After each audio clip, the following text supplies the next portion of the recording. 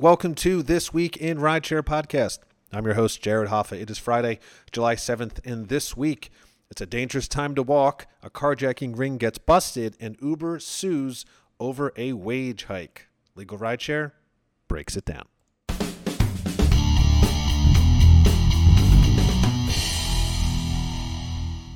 And of course, from Legal Rideshare, I'm joined by the co-founder and lead attorney, Bryant Greening. Bryant, happy Friday. Happy Friday, Jared. It's great to be back again. It is always great to be back. Beautiful Chicago day, too. Nice, we had a little break in the middle there, a little 4th of July. I know, what a week. It's been pretty good weather. It's felt like 2 short weeks instead of one long one. I'm happy. I'm in a good mood. Likewise. So let's get right into it here. We're going to start off with Monday.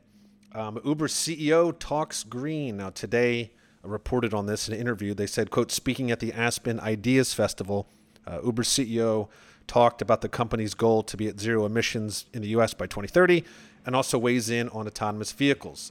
There's a video about this, and I just watched it. Some key takeaways here are he believes in 10 years, 10% of the cars will be entirely autonomous, so no drivers at all.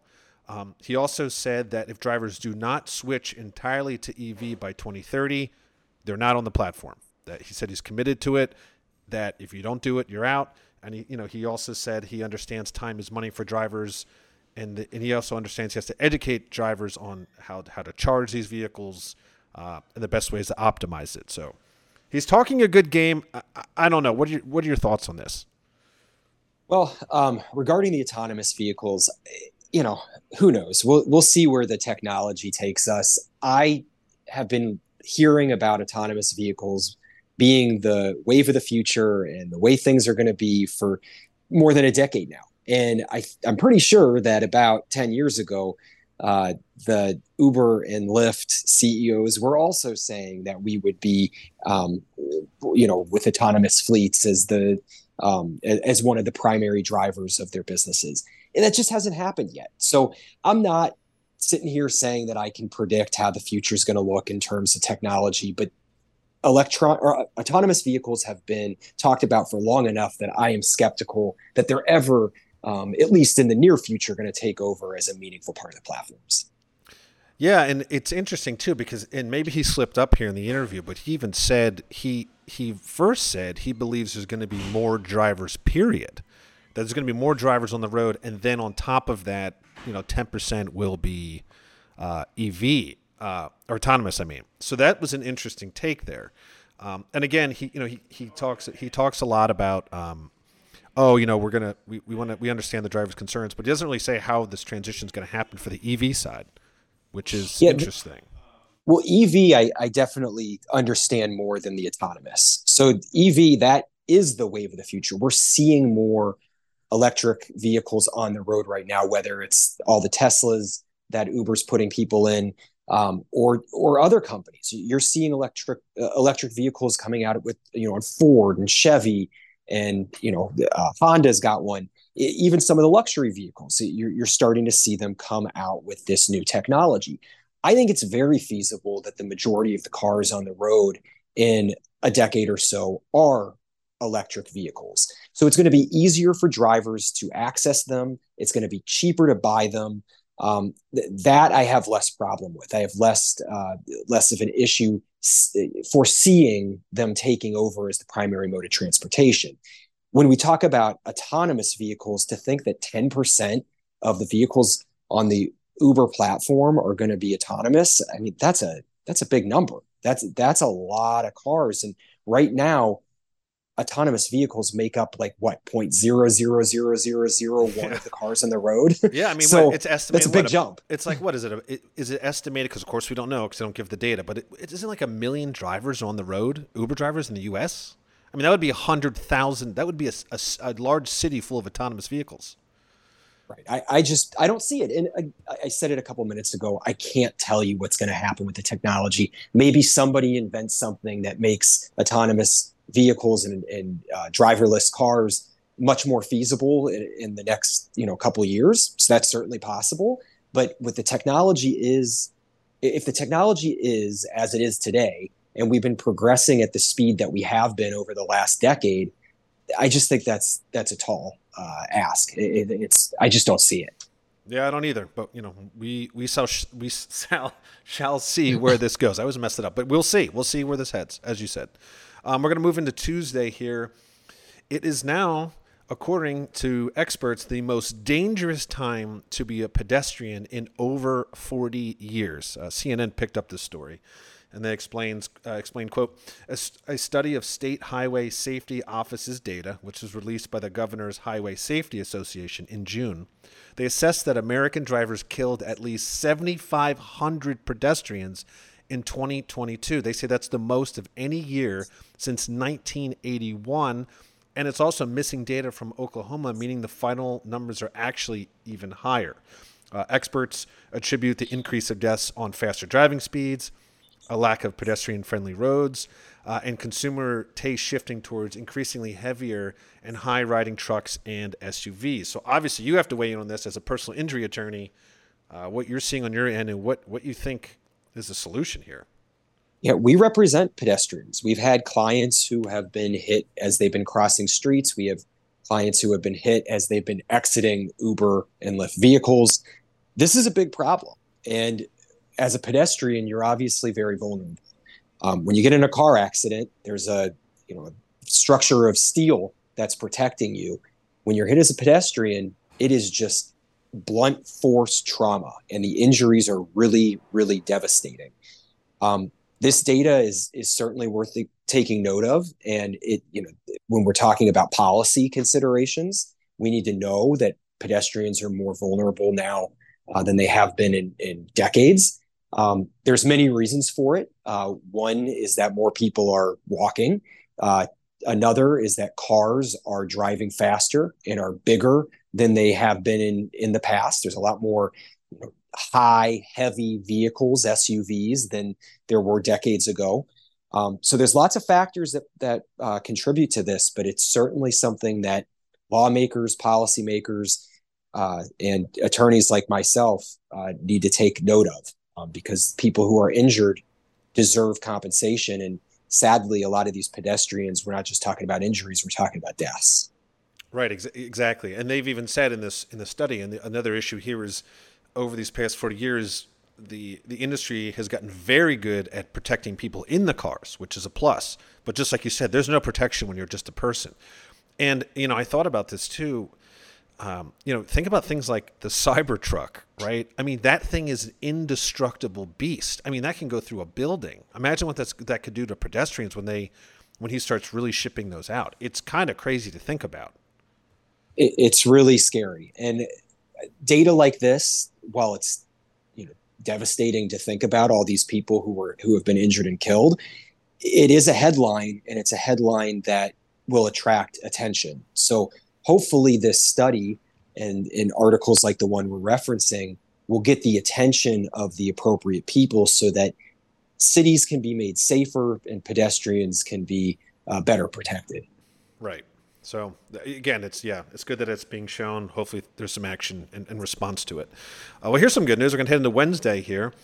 And I know a lot of drivers have dealt with this. So a major carjacking ring in Minneapolis has been stopped. And this is from Bring Me the News. They explain, quote, a Minneapolis man has pleaded guilty to his role in a violent carjacking ring that targeted Uber and Lyft drivers in the Twin Cities. The guy who pled guilty was 20 years old and was announced last week by the U.S. Attorney for Minnesota. The U.S. Attorney said he engaged in a series of violent carjackings and armed robberies. So basically the robbery scheme would lure Uber and Lyft drivers to certain parts of the metro for a pickup or a drop-off. And then when they arrived, would be armed. An armed group would be waiting, demand the phones and wallets, and take the cars. It's good to see that this ring has stopped in this city. Obviously, we know it's still a major issue everywhere. Yeah, carjacking has really gone up really around the pandemic. That was when we saw the numbers start to rise. And it's obviously, great news to hear that one of the big rings has been, stopped and hopefully forever, curbed. But there's a lot of work to be done. And I think that the rideshare platforms can do more to try to prevent things like this. We've talked about how Uber and Lyft drivers are really sitting ducks for this type of crime given the nature of their work. They're anticipating stopping on the side of the road to pick up a stranger. Most drivers don't do that. Most drivers are, have their doors locked and aren't curbing for long periods of time when they're not intending to, get out of the car and go shopping or whatever they're doing. Uber and Lyft drivers are the perfect victims for this type of crime. And we would like to see the companies take measures to try to protect them. If there is a certain area where people are being targeted more often, that should be taken into consideration and perhaps a warning pop up on the driver's screen. If it's always the same lot or couple of lots that carjackings are occurring in, well, that's valuable information. If it's phone numbers that are associated with crimes against drivers, those people need to be removed from the platform. There's all sorts of ways that the data can be used to protect the driver. And we want to make sure that the companies are being proactive in analyzing this data and then proactive in providing options and safety procedures for drivers. Right. They always tout these safety features. I'd love to see them come into use and share the data with the cities and the counties to help out. So, go ahead. That's a really good point. I didn't even address that. If there's data that can be shared with the cities saying, hey, in this 5-block radius, that's where a lot of these carjackings are taking place for our Uber and Lyft drivers, maybe you should put a couple more cops in this 5-block radius. Be on the lookout for it. Be a deterrent. So it's not just providing the information to the drivers, it's using the information to help law enforcement. And we both know that Uber and Lyft have historically been hesitant to share their data with anybody, even law enforcement. So this would be a prime opportunity to change that behavior and put drivers, put law enforcement, put everybody in a better position. Yeah, 100%. Hopefully they do it. We'll see. As always, time always tells, good or bad.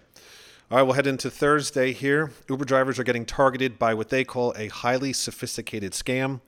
And this is from Live 5 News. And they reported, quote, Uber drivers across the low country are getting scammed by what they call a highly sophisticated scammer, basically taking their money away in a new way. So what happens is multiple Uber employees are saying that the scammers are calling drivers on their personal cell phones with a phone number popping up as a verified Uber corporate number. So it confuses the drivers immediately. One of the drivers said he was his money got quickly transferred from his Pro card into his checking account upon feeling suspicious about the call, but the scammer still took $70 from him before he caught on to the plan. These scammers also know which drivers have, I guess, called like an Uber Pro card and able to basically verify, hey, we're Uber corporate, we know you have a Pro card, and can you do this for me? So the scams are getting way more advanced. And it's good at least this driver was quick to transfer his money out, but still got busted with $70. Yeah, people are so evil. True. We've got drivers who are working very hard and not making very much money, and these criminals are just taking it away. And it's really devastating to see a hardworking person be victimized in this way. The best thing that Uber and Lyft and all gig workers can do is to be diligent and to understand that the companies are never going to be asking you for personal information like passwords or bank account numbers.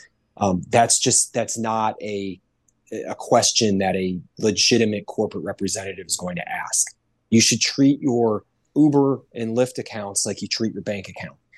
Be skeptical first, and then once proven wrong in your skepticism, then you can play ball, I suppose. But never give out this personal information to anybody over the phone, because chances are you are being victimized. Right. And we keep seeing it, and they're getting more sophisticated. You just really got to be on your toes about this stuff. But just a warning out there. I'm sure it's happening all over the country, not just the city. All right, we're going to wrap it up with Friday here. Uber, DoorDash, and Grubhub sue New York City. This is from AOL. They added, Quote, Uber, DoorDash, and Grubhub sued New York City Thursday over a new rule that would require the food delivery companies to pay their workers nearly $18 an hour. DoorDash and Grubhub argued in a joint suit that the ill-conceived rule would have drastic and immediate consequences, while Uber warned in a separate lawsuit that the city's grand marketplace experiment risks crushing restaurants and increasingly important food delivery market. Once again, it's like, can drivers and gig workers get any break? As soon as it looks like hope on the horizon, they're going to make a little bit more money, these companies sue immediately. Yeah, I think the answer to your question is no. They cannot get a break, because every time something like this happens where there's more money on the horizon, like you said, there's a lawsuit that follows. Uber, Lyft, Grubhub, they all make the same arguments every time something a law like this is passed, to try to put more money in the driver's pot, saying it's going to kill our business, it's going to make our services inaccessible and too expensive for customers. And if you allow this to go through, we're going to take our football and we're going to go home. And time again, we see that their threats are empty. Let me tell you something, Jared. Uber's not leaving New York City. No, of course not. So the city should do what they think is right to protect the citizens of their municipality. The state should do what they think is right to protect the citizens of their state. And Uber and Lyft and all the others are going to have to deal with it, because they're going to abide by the laws. They're not going anywhere. They never leave when they say they're going to. So hopefully the court system allows the law to go through, because I don't really see anything illegal about it. I don't see anything unconstitutional about it. Uber and Lyft are basically just saying that they don't like how much it's going to cost. That doesn't seem like a valid legal argument to me. So fingers crossed that the court sees it in favor of the drivers, and that they're guaranteed at least a floor in what they're going to earn, and a livable wage, because I think everybody deserves that. Absolutely. Like, gig workers work hard enough. They need this. They need this win. And I think it was last week or maybe the week before, we discussed, it might have been Seattle, where they did get paid more, and this whole sky is falling didn't happen. In fact, from what I remember that article, yeah, wages or the price increased slightly for the customer. Wait times dropped, service fees dropped. It ended up being that it wasn't this much insane situation. The world didn't end. In fact, everyone was happy with it. And I imagine if they stop fighting it, just think about the idea right now. If a worker is, like a gig worker is doing delivery, a lot of times to try to make ends meet, they're doing all the apps. So they're racing around to do like Grubhubs and the DoorDashes and the Uber Eats. If you give them more money, there's a chance they won't have to do all those apps, which means there's less confusion, less wrong deliveries. It all makes sense in the end to me. And again, it's always about the same thing, right? They don't want to spend, the companies just don't want to spend more money. That's what it's about. Every time. So I think it's the more we can challenge, well, let me say it this way. The more laws that are passed that protect workers, and the more times that Uber and Lyft and Grubhub lose these battles, the better it is for the driver, the better it is for the rideshare community. And in the long run, it's good. They're not going to keep challenging these. If they continually lose, if the cities don't back down, they're going to know that it's a losing battle, and they're going to just have to take their medicine and pay the money, and everybody will be happier. That's part of doing business, is you got to pay the people who work for you. Right, exactly. So before we head off for the weekend, though, I will give you the floor as always. And yeah, we'll take it from there. Before we start the weekend, we always just remind people that Legal Rideshare is here to offer free legal consultations, and we do represent drivers who have been involved in accidents and injured on the road. It's very important to contact us as soon as you can after an accident, because cases don't get better with time. There's more opportunities to make missteps that can affect your opportunity to recover at all. And we would love to be the ones to give you the information and representation that you need to maximize what you're entitled to after a crash. Awesome. Well, as always, thank you, Bryant. And as I like to end every show, That is the end of This Week in Rideshare. See you next week.